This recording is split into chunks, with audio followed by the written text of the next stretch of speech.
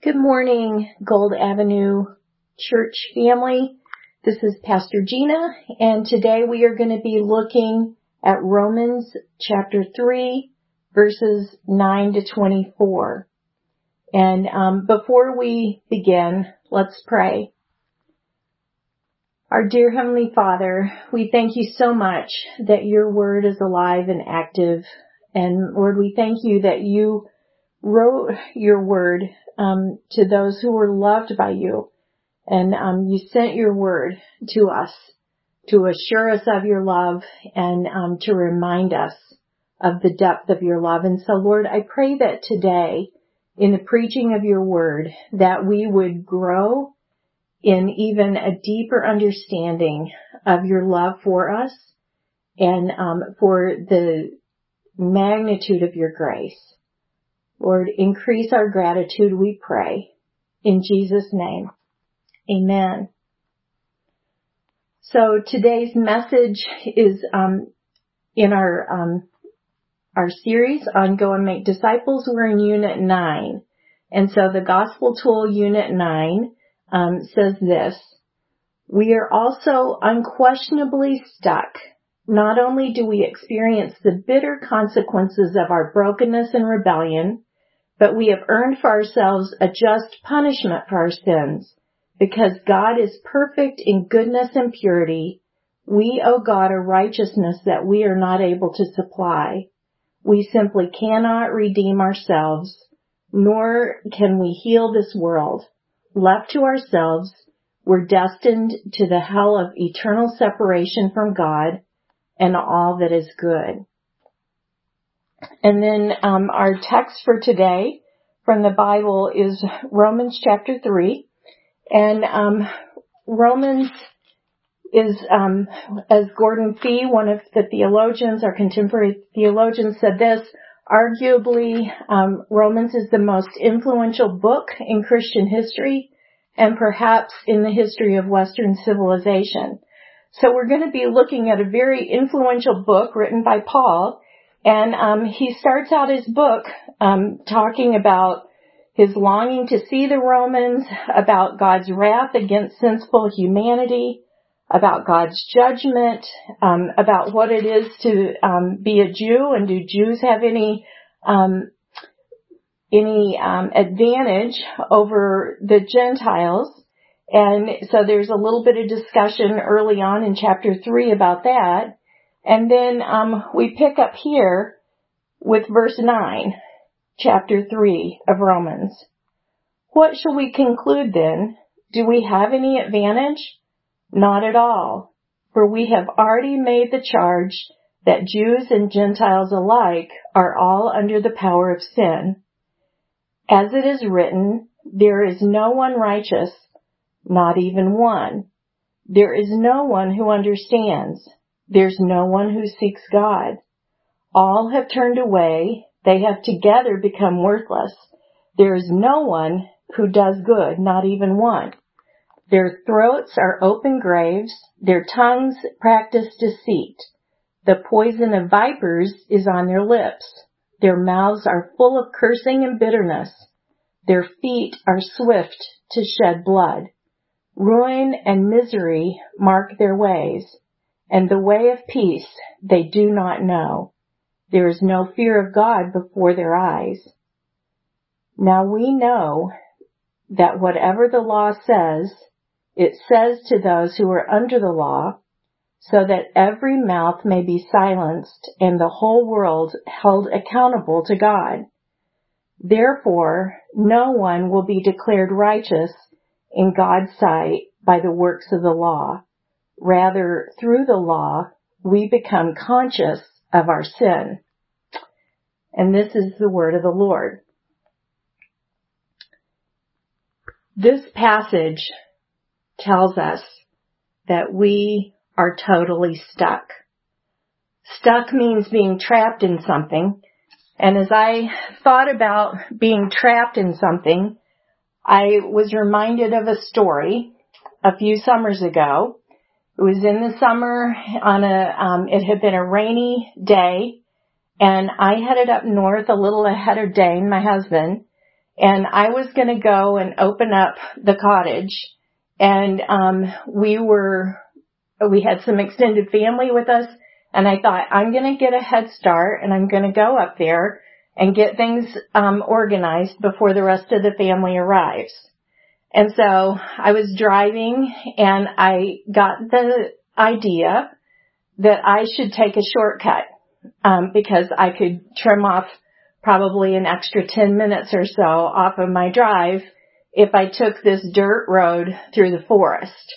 And so it was not dark yet, and I turned onto that road, and as soon as I turned onto it, I kind of had this little check like, oh, maybe I shouldn't be driving on this road because it had been raining all day. But I got probably a quarter of a mile up and got over the railroad tracks. And as soon as I went down the other side of the railroad tracks, I realized that I was driving in thick mud. But it was a narrow dirt road that goes through the forest, and there was no place to turn around. And I was sure if I tried to turn around, I would get stuck. And so I just did what any determined person would do in that situation, and I just decided I was going to get through this thing. And so I'm driving in thick mud, and I don't know, I probably got my my inner race driver going, and I am steering like crazy, and it's like I was driving in slushy snow, except it was thick mud, and I'm in a little low riding Toyota Corolla. And so there's not much clearance. And I know that if I stop, I don't have four-wheel drive, so I know that if I stop, I am stuck.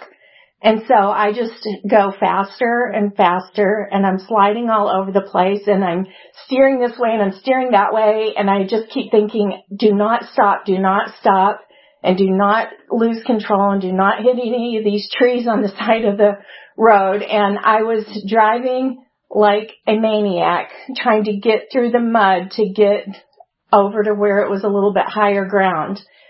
And so I drove in this way for about 5 miles. And every time I would think I was going to get stuck, I would just gun it a little bit and go a little faster and just try to keep moving, just keep my wheels moving, keep getting traction, and keep going.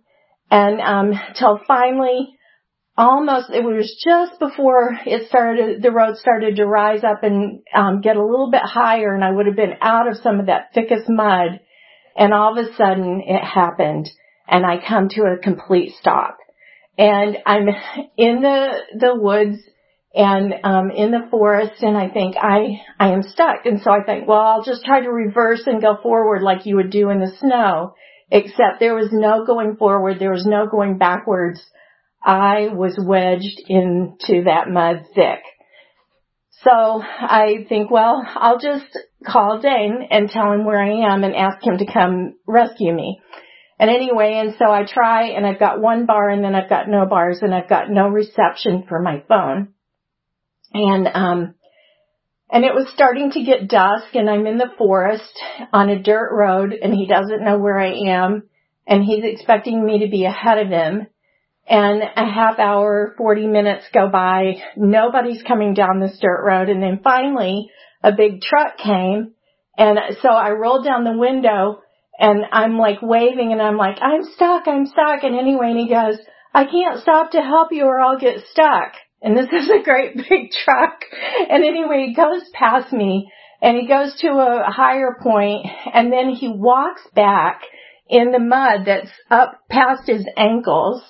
And he walks back, and then I'm scared to roll down the window because I'm in the forest with a strange man that I don't know. And anyway, but I cracked the window a little, and I said, could you please call my husband? Well, he didn't have phone reception either.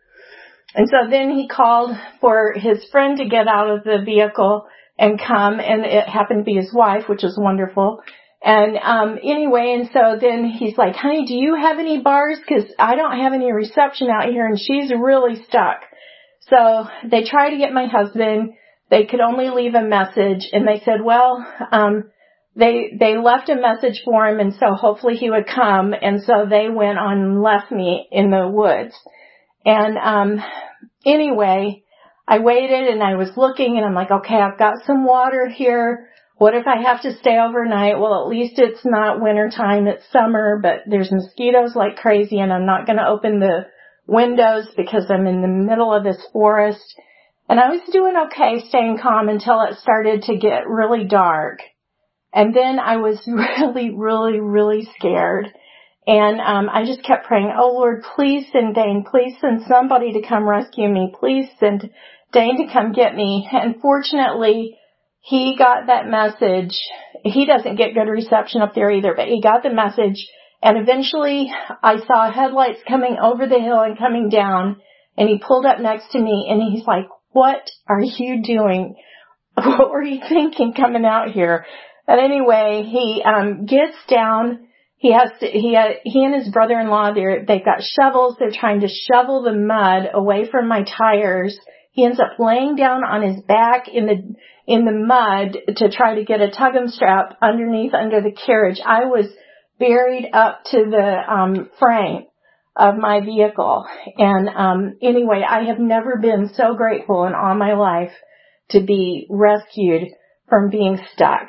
That is the closest time I've ever been to feeling like I was just totally stuck and totally helpless and could not do a thing about it.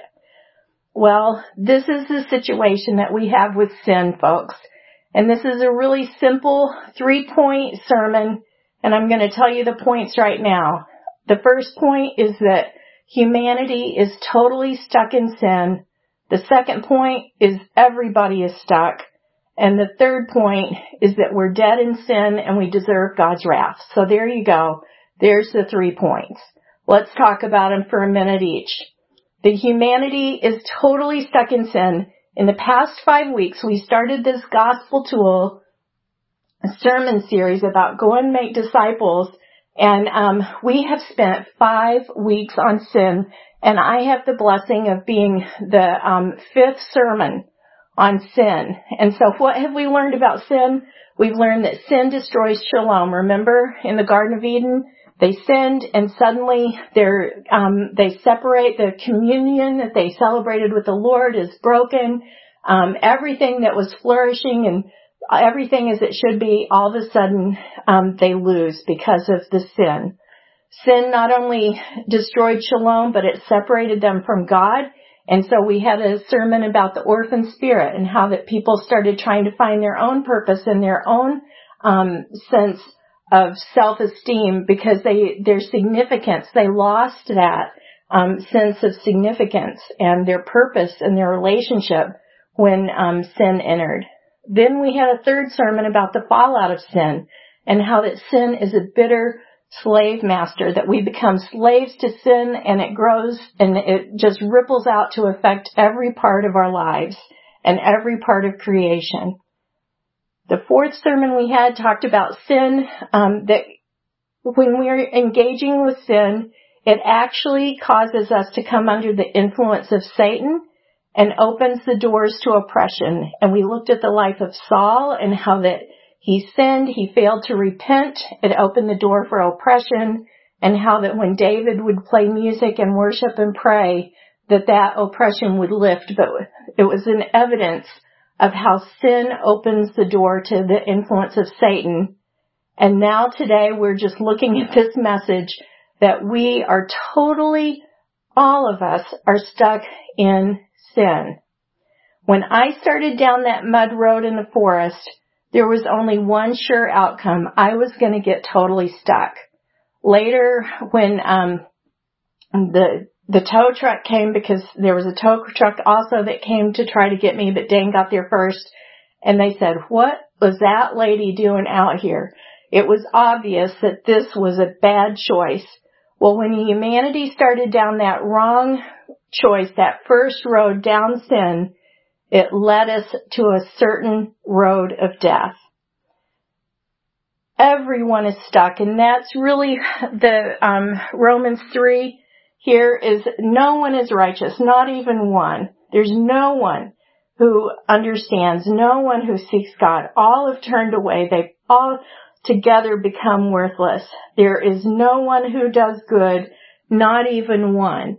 Do you hear that? No one, not even one, no one, everyone, every mouth, the whole world is going to be standing accountable to God because the law convicts us of our sin and lets us know of what condition we are. It talks about all kinds of sin in here. It talks about deceit, talks about telling lies, mouthful of curses. Have you ever said a swear word? Holding bitterness, not following the way of peace, no fear of God. Our mouths are like open graves.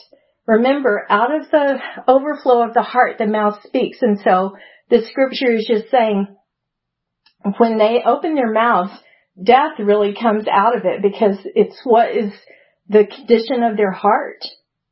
And so when we're sinful, we are not speaking truthfully, we're not speaking kindly, we're not speaking graciously.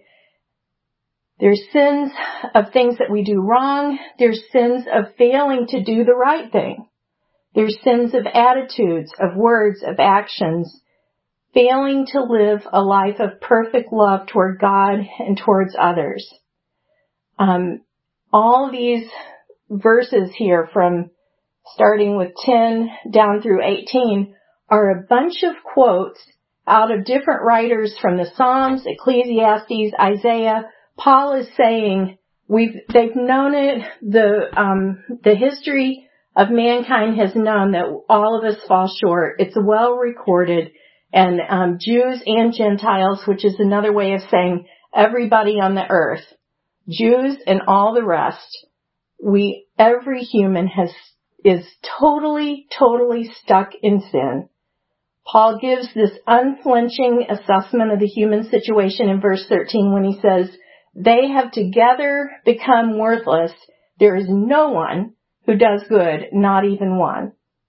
And so, just in case you're not convinced, I want to just offer the opportunity to do just a little honest self-assessment here. Because through the law, through God's scripture, we become conscious of our sin. So I just want to ask a few questions. Have you ever lied? Have you ever hurt someone with your words or your tone of voice? Are you bitter towards anyone? Do you become angry with those who strongly disagree with you? And I'm just saying, after the last year in North America, I'd say a lot of people just fall short on that one category. All right, some more questions. Have you ever longed for something that belonged to somebody else?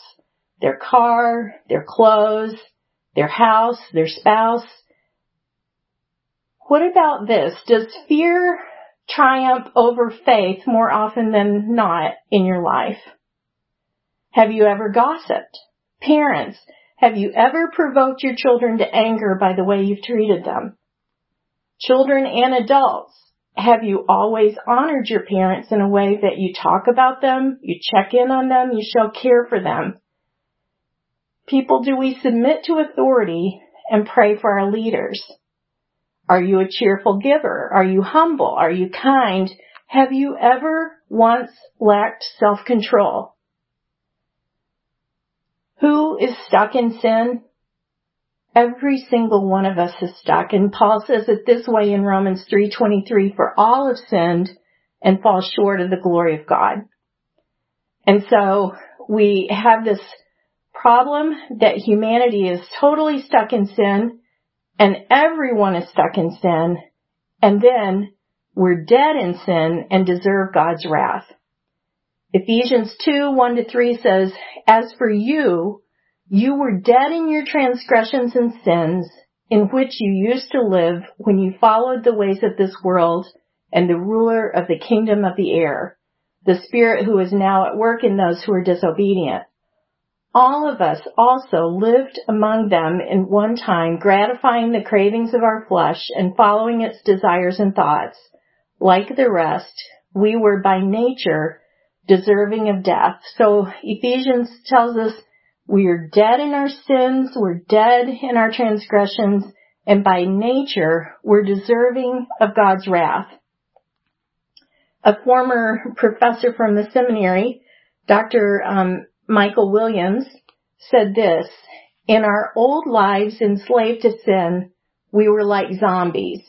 We hardly realized we were already dead, as we lurched around from one disaster to another.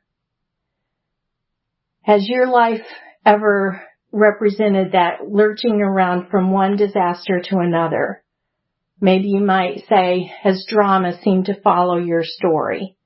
And the thing is, when you're dead in your sins, you don't even know you're dead in your sins.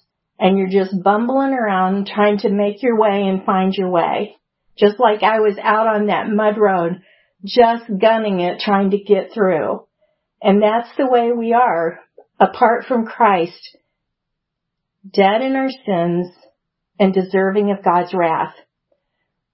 Earlier in Romans, this book that we're looking at today, in the very first chapter, this book that Paul wrote to tell the very good news, he starts out in the very first chapter, verse 18 to 20, the wrath of God is being revealed from heaven against all the godlessness and wickedness of people who suppress the truth by their wickedness, since what may be known about God is plain to them, because God has made it plain to them. For since the creation of the world, God's invisible qualities, His eternal power and divine nature, have been clearly seen, being understood from what's been made, so that people are without excuse. The wrath of God is being revealed against the godless. People are without excuse because they should be able to just very clearly see that it took a creator to make this beautiful creation. The wrath of God. The definition of wrath that we're going to learn this week in our gospel tool lesson is that wrath is used to describe God's righteousness. It's not based on an emotional instability, but the execution of justice in a controlled and deliberate manner. So the wrath of God is actually His righteousness. It's His justice that's being executed in a very deliberate and controlled manner. So He is not, when we talk about the anger of God, we're not talking about an emotion that goes into rage that's out of control. But it's a justice and it's a righteousness. In the liturgy from this week's, that we've been a part of this service, we read the Heidelberg Catechism question and answers 10 and 11. Does God permit such disobedience and rebellion to go unpunished? And the answer is certainly not. God is terribly angry with the sin that we're born with, as well as the sins that we personally commit. And as a just God, God will punish them both now and in eternity. And question 11, well, but isn't God also merciful? And the answer is yes, certainly He's merciful, but also just. And God's justice demands that sin committed against His supreme majesty be punished with the supreme penalty, eternal punishment of body and soul.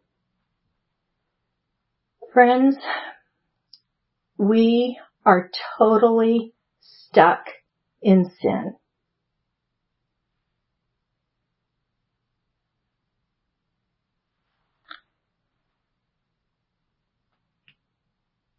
It's a hard thing to say, and it's a truthful thing to say. And I want to ask, why would Paul start this letter of Romans, the book of good news, telling such bad news? Why focus on misery? Why, when we would start an exciting discipleship, year of discipleship, would we so early on spend 5 weeks on sin? Well, it's because, and we pointed this out when we started looking at the Bible and opening it up in Genesis, already by chapter 3, we were into sin.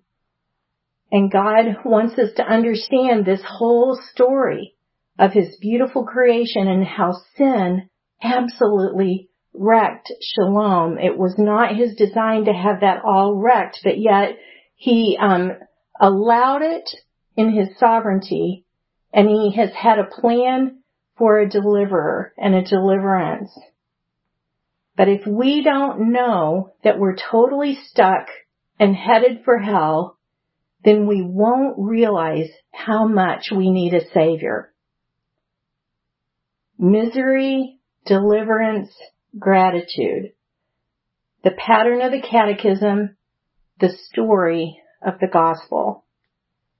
The Messiah, who we'll be hearing more about in the coming weeks, Christ Jesus, meets us in our misery, in our stuckness. I could not preach this message on stuckness, on no one is righteous, without telling the good news that He doesn't leave us stuck. Just like Dane didn't leave me stuck in the forest, God doesn't leave us stuck in our misery. Humanity was totally stuck in sin, and yet God knows our condition, and He spoke the good news of the gospel very early in this in Genesis 3:15. Remember? Right after Adam and Eve fell, and the first thing that the Lord said to the serpent was, you're going to strike his heel and he's going to crush your head. And He spoke of a time when Christ would come, the Messiah would come, and put an end to our enemy and help to redeem and to bring us through and get us out of this stuck mess that we're in. Every one of us is stuck apart from Christ. But God loves us and He sees us.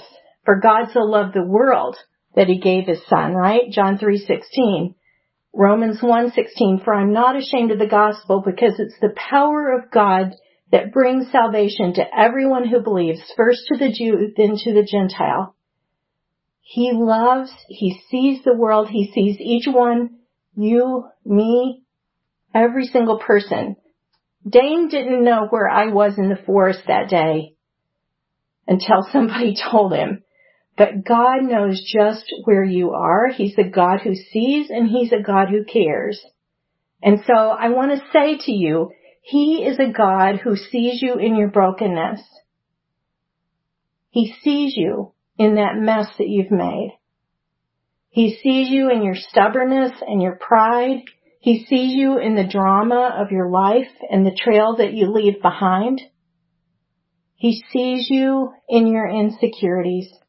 He sees you in that darkest of situations, and He knows that you're totally stuck, and He's willing to come to your rescue.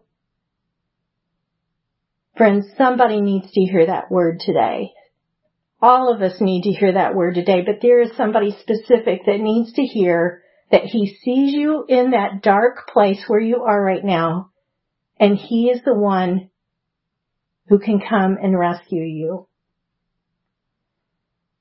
Apart from Christ, we're dead in sin and we deserve God's wrath. And the scandal of the gospel is that Jesus stood in for us, paying our debt. Ephesians 2 says, and we've already looked at this, that we are dead in our transgressions and sins.